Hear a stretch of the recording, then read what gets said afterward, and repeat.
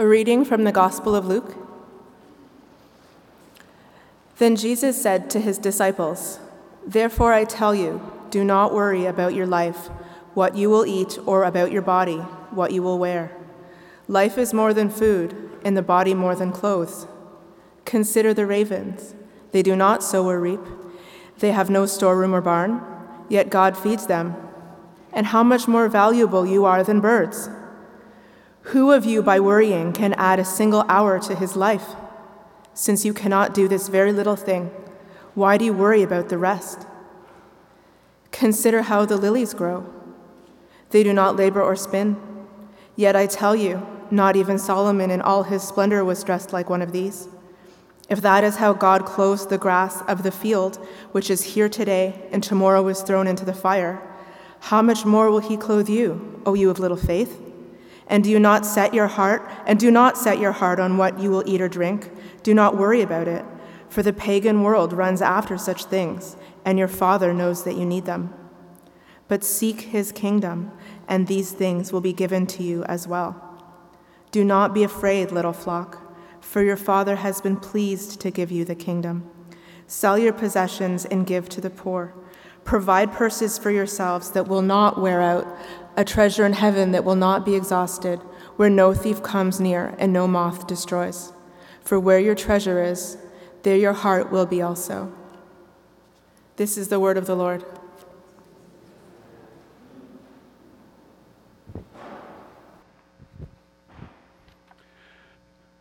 Join me in prayer, would you?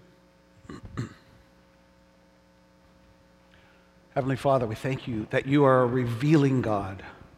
We thank you for truth that you speak.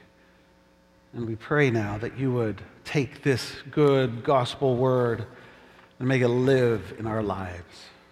Speak, Lord. Your servants are listening. Amen. Every day it seems that we see increasingly, we read about terrible things going on in the world. We read and see people drowning, burned, or earthquaked out of their homes, splashed all over our televisions and our media feeds, our sobbing children and grieving parents and bloodied soldiers and civilians. If we didn't already know, we know it, that we are frail creatures, as Proverbs says, born to trouble as sparks fly upward. But if you're a Christian, as soon as you follow Jesus Christ, you sidestep all of those troubles. You enter into a life of unalloyed bliss and joy, don't you? I hoped you pick up a little sarcasm in that. Of course not. To be a Christian is not to be immune to all those troubles. The Christian circumstances are no better than anybody else's, and it's so important for us to understand this, because if we're going to experience the joy, the peace that is on offer in Jesus, we need to recognize what Jesus says: in this life you will have trouble. During this season of Lent, we're looking at some of those troubles that we experience as Jesus walks towards the cross, and we're learning from Jesus about how he engages those troubles and how we might engage those troubles. And it's so important for us to do, because there's, I'd say, a heresy that some Christians teach or implicitly believe that if we love and serve God, then we will not have bad things, or maybe not as many bad things happen to us as others. And that's just not true. Horrible things happen to people who believe in God. Believing in, loving, and serving God will not keep those things from happening to us. But what does distinguish the Christian in this life is a posture that we are able to hold, a power by which we are able to live and walk through those troubles. And Jesus teaches about that very real posture and power in this passage, where he says, "Therefore I tell you, do not worry."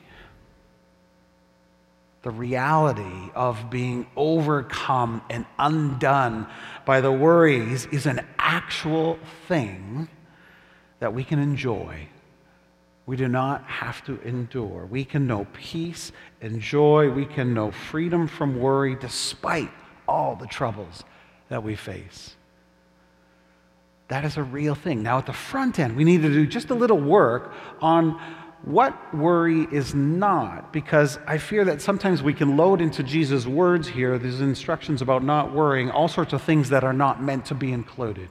So first of all, I think we need to clearly distinguish out from worry disorders like anxiety and panic attacks. For many of us, those are real physiological disorders, mental health problems like social anxiety disorders, panic attacks, where our fears tend to spiral out of control, where it feels like I cannot press a pause button on my thoughts. They just keep coming, where you can sometimes physically feel the anxiety in your body. Those are real disorders that need clear medical attention, okay? And so we want to clearly distinguish those from what Jesus is talking about here. And that's just a quick reminder, too, that we've developed, as we walk through this whole series on troubles we face, we've developed a theology of mental health, because we recognize that that's a live issue. So if that's something you'd like to explore, it's available on our website and available at the information table. It's called Mental Health in the Body of Christ.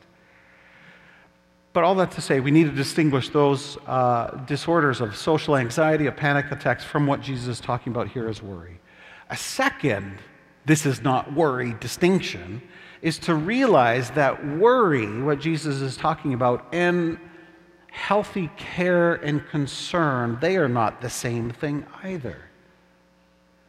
To fear absolutely nothing, to have absolutely no care or concern, that is not a superior faith. That's actually often foolishness.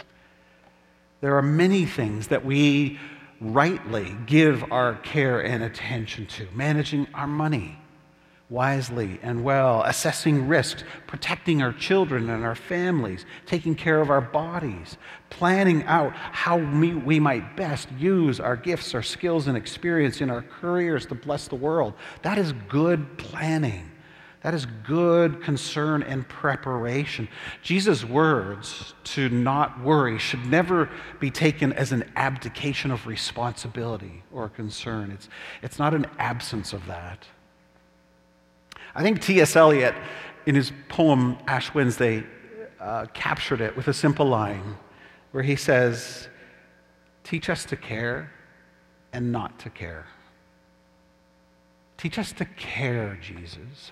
Teach us how we might demonstrate an appropriate concern and compassion. Teach us, Jesus, to be wise in stewarding our lives, the one life you have given us. But at the same time, Jesus, teach us not to care. Teach us to know where there is a limit to what I can do, to the concern that I can extend. Free us, Jesus, from useless anxiety, from taking the world upon my shoulders. Teach us to care and teach us not to care. Worry, interestingly, is that which we do after we have planned and prepared and acted properly. Worry is when we cross that line from being responsible into a disproportionate level of concern that we have based on an inappropriate measure of fear we experience. Worry is a special form of fear. Worry is a fear that comes into your life and unpacks its bags and signs a long-term lease on your life. Look at how Jesus puts it here in verses 29 to 30. Jesus says, "Do not set your heart on what you'll eat or drink. Do not worry about it." The pagan world runs after such things.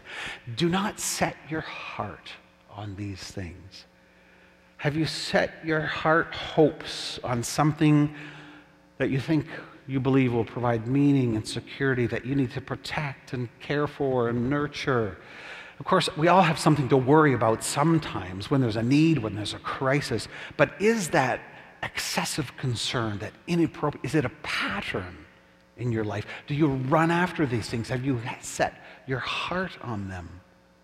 Worrying is this setting our hearts on something beyond our control, our capacity to influence. Worry is this inordinate care and concern that can grip our lives. It skews our vision of reality, and it blocks our trust of God.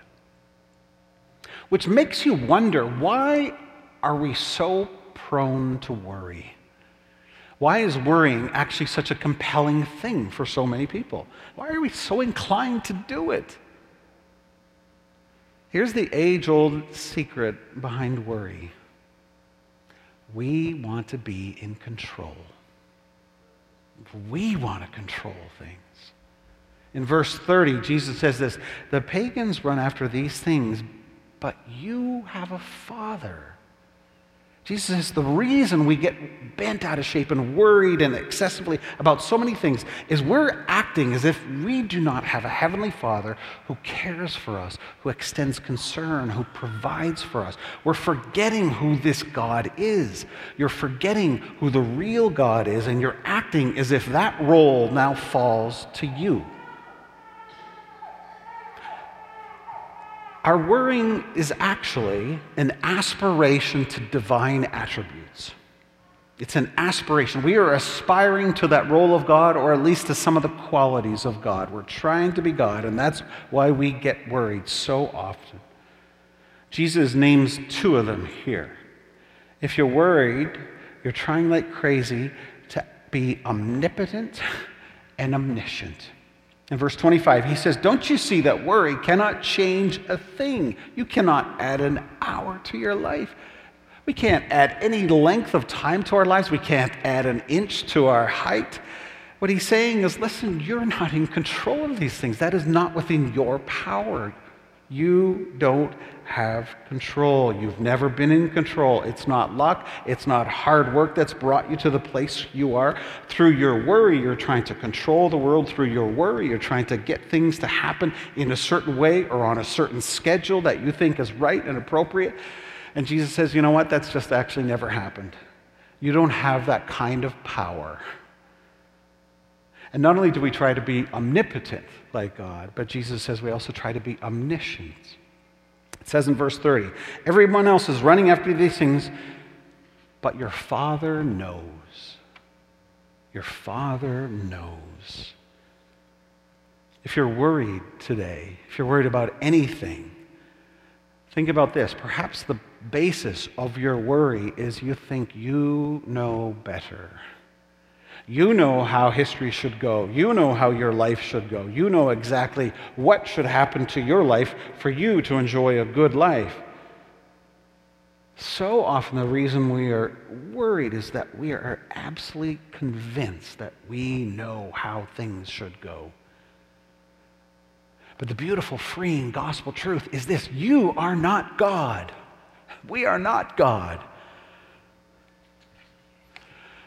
And do you see how useless worry is? I've heard some people call worry useless anxiety. I think that's an apt phrase. There is a care, there is a concern that we can exercise that is productive, right? And it moves us to plan wisely, to manage our life well.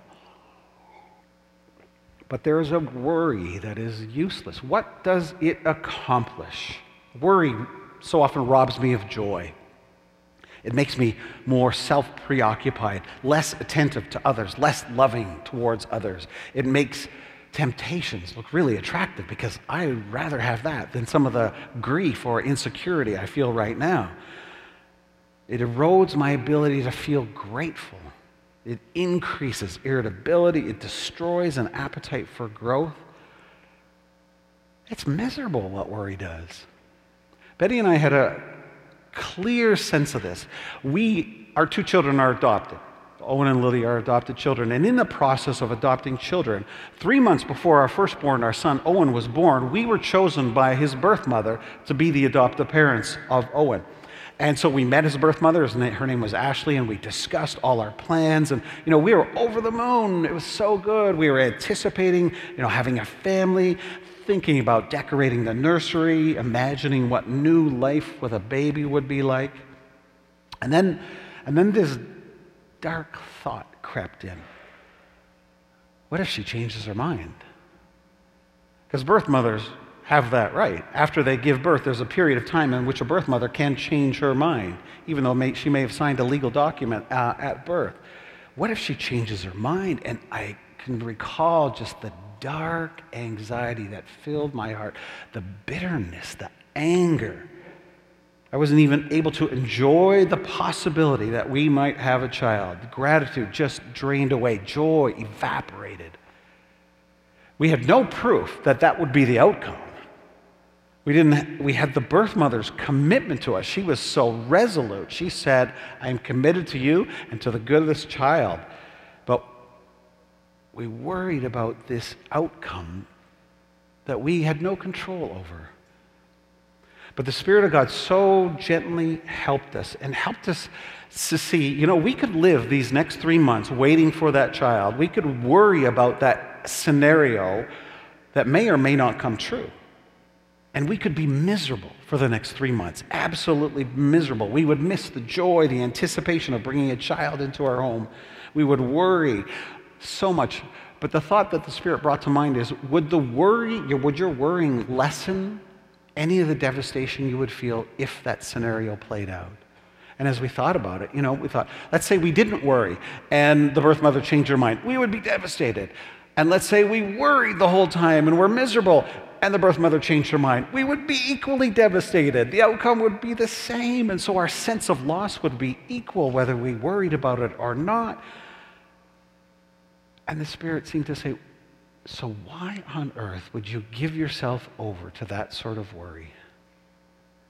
We realized that all our worry about a possible scenario is just useless. Not only useless, but it was destructive. And as we were able to let it go, we shifted the focus of our attention, and we're able to move towards trust in God, to trust, okay, God, I believe you have good plans for us. So I trust that you are in this process over which we have no control. It was a beautiful shift in focus. So those 3 months were not actually misery, they were joy-filled. And this is what Jesus does here in this passage, shifting us, moving us from worry to heal from our worry. Jesus redirects our attention. And he says, consider the ravens. Now, it's interesting, this translation uses ravens. Ravens were sort of the bottom of the bird world. Not real nice, attractive birds, right? Ravens, not eagles, not some really, just ravens. But Jesus says, consider the ravens and how God cares for them. Consider the lilies. Jesus is saying, would you shift the attention away from yourself? Would you look around at the utter abundance on display in the world? Look at the God who lavishes such care on a bottom feeder bird. Look at how extravagantly God showers beauty on a flower of the field that is here today and gone tomorrow. And then twice Jesus uses a key phrase, how much more? How much more? Can you lodge that phrase in your heart? How much more valuable are you than birds? How much more will God provide for you than the flowers of the field? The God who created you, who knows you by name, this magnificent God who sits at the center of the universe, and he is in utter control of that universe. It means that this universe is a perfectly safe place for you and I to be in. This totally good and utterly competent God is looking after us, is caring for us. God is not absent from your life. He is not aloof or unaware of your needs. We live in a God-permeated world where even birds, lowly birds, get cared for, and flowers that are here for a week or so and then gone are adorned with such utter beauty and extravagance. So how much more will God shower on you and your life, goodness. That is a truth we got to sink just deep into our hearts. It's got to capture our imagination. It's got to guard and guide our thought life. And when that does happen, as we seek first God's kingdom, we find in God the treasure of our hearts. There is this inner rest of soul that comes upon us, a lasting peace of heart.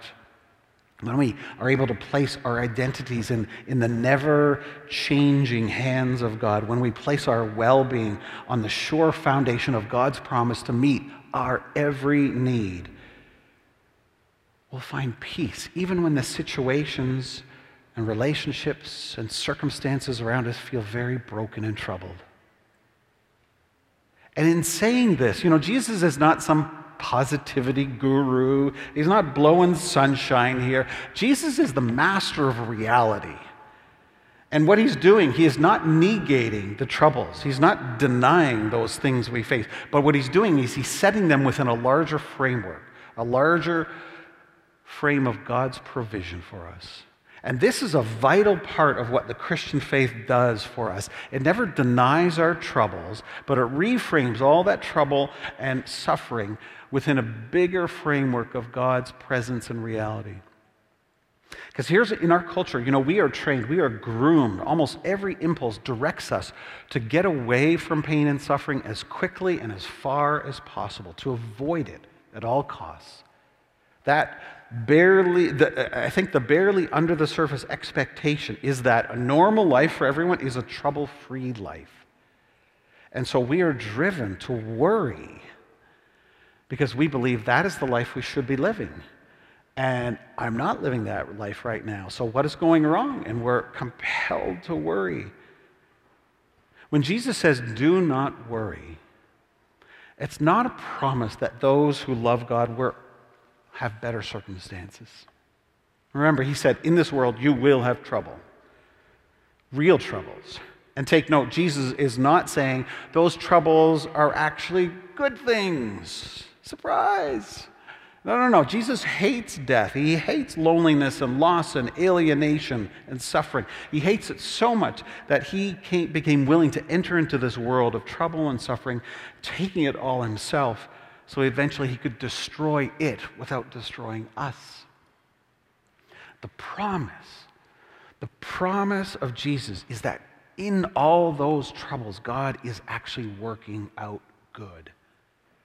In this world you will have troubles, Jesus says, but fear not, for I have overcome the world. Like, that is no sweetness and sunshine view from the Christian faith, right? That is just a fresh look at the real lives we live. The promise is not that if you love God, good things are going to happen to your life. The promise is not that if you love God, suddenly the bad things, actually they're not bad. Surprise, they're good. No. The promise is that God will take the bad things, the real bad things we experience, and he will transform them, work them to work good for us. The promise is that God can take things like a loss of a job or the breakup of a relationship or the death of a family member and reach into that painful loss and transform it and extract good for us.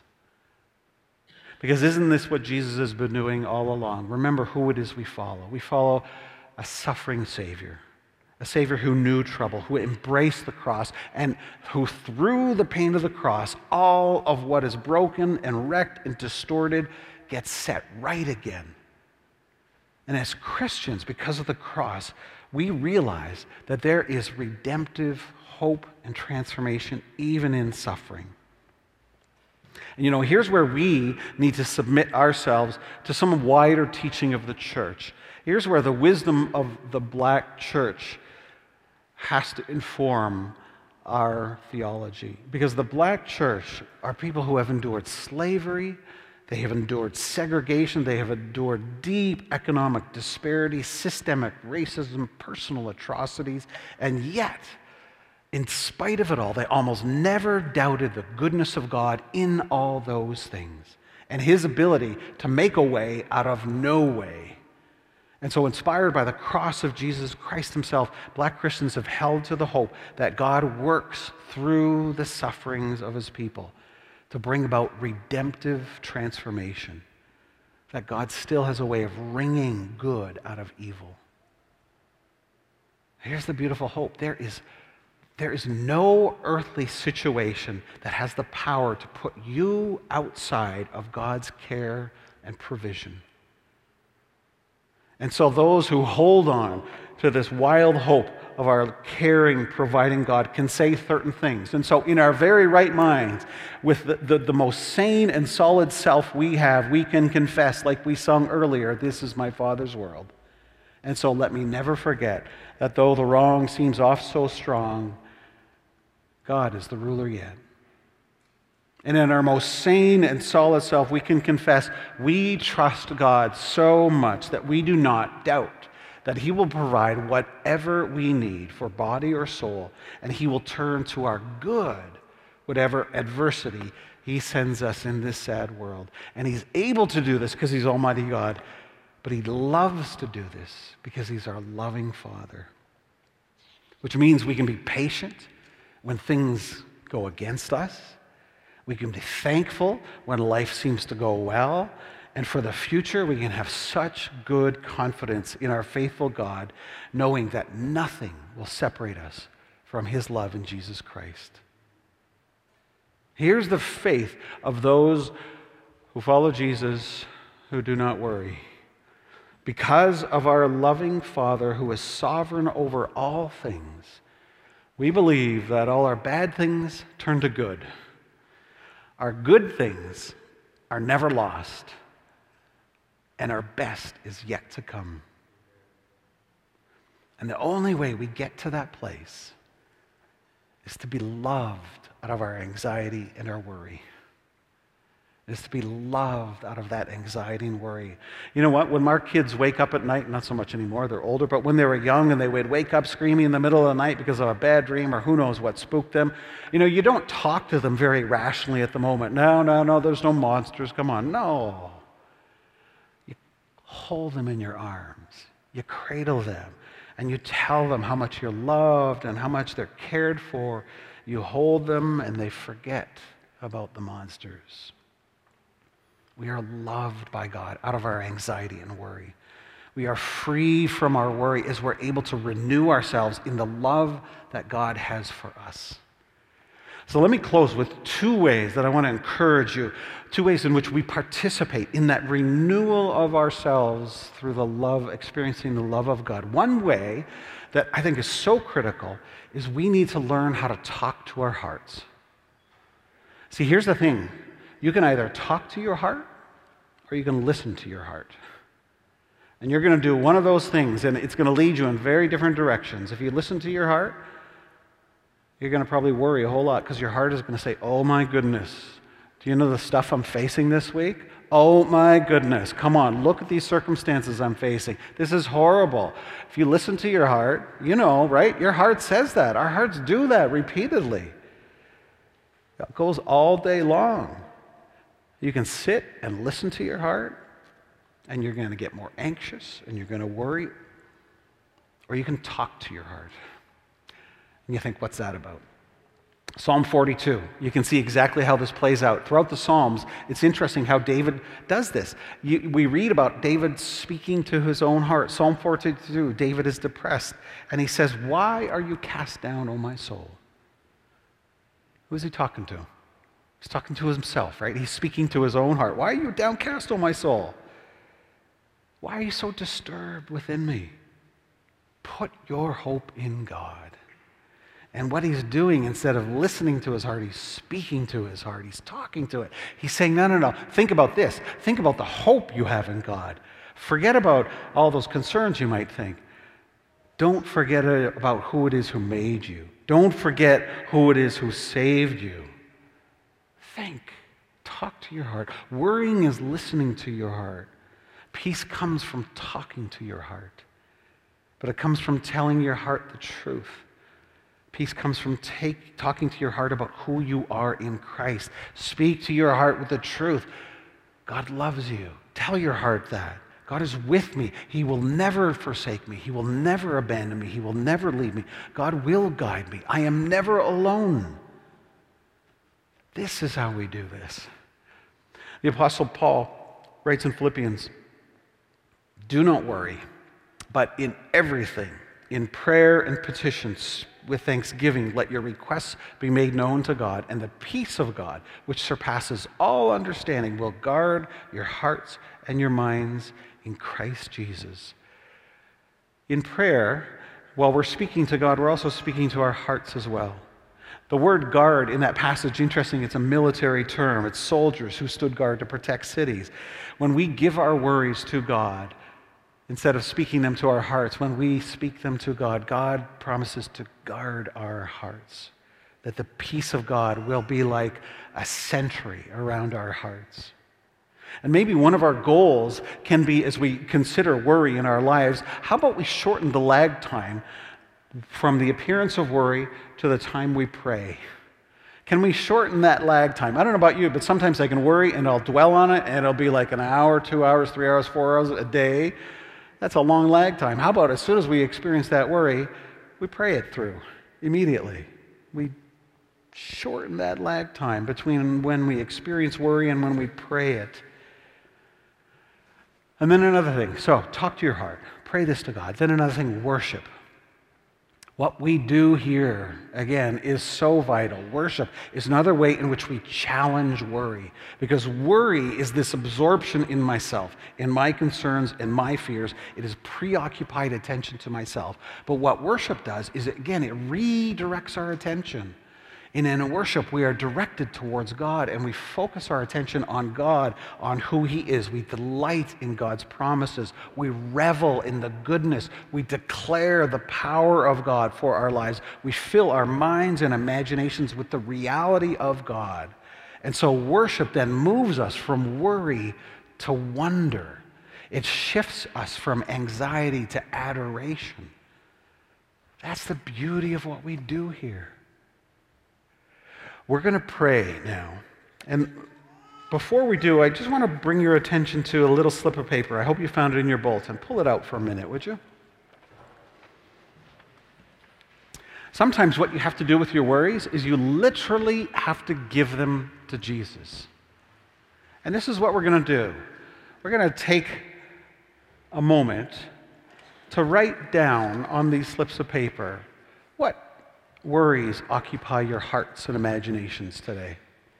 What 1, 2, 3 worries are you carrying around? Maybe it's about your job, it's about your studies, it's about a child or a parent, it's about your health, about your marriage. Take a moment and think about what is the heaviest worry that you're carrying in your heart, and write it down on this piece of paper. Because during the offering, what we're going to do is, along with our gifts that we're giving to Jesus, we're going to give our worries to Him. We're going to just place this in the offering plate and say, Jesus, here's my resources, yes, but here's my worries. You are the God who is in control of all things. You can take this. You can handle this. It is beyond my capacity. It's yours, Jesus.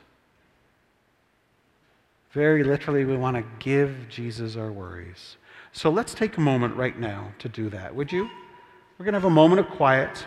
I'm going to pray then, and then we'll gather the offering up, and you can place not only your gifts, but then also this sheet of paper. No one's going to look at them later on. This is something only between you and God.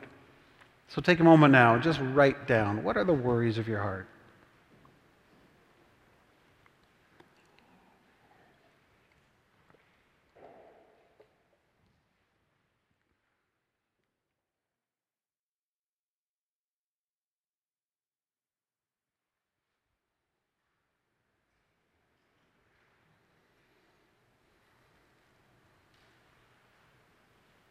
Let's take a moment to pray together.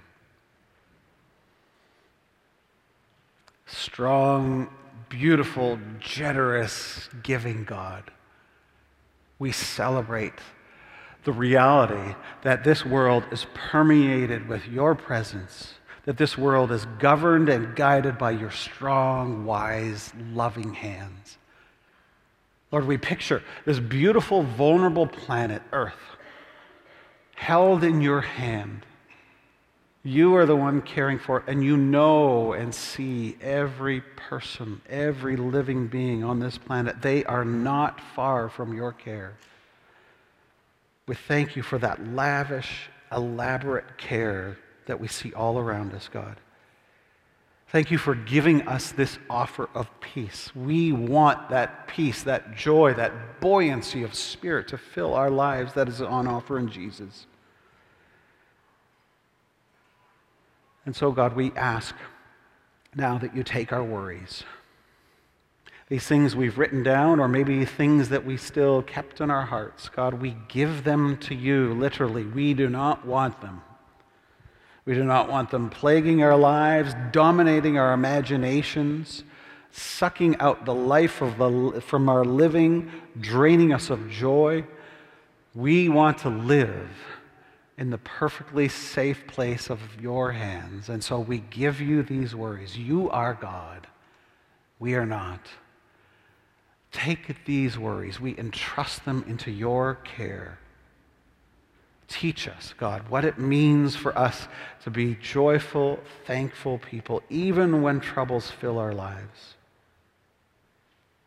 Let us know, God, that even in the troubles we face, your goodness is near us. You are at work, shaping our lives, working good in us. And so, God, we gladly give you these worries, recognizing you are mighty God and loving Father. Take these worries and free us to live in your peace and your joy. In the name of Jesus we pray. Amen.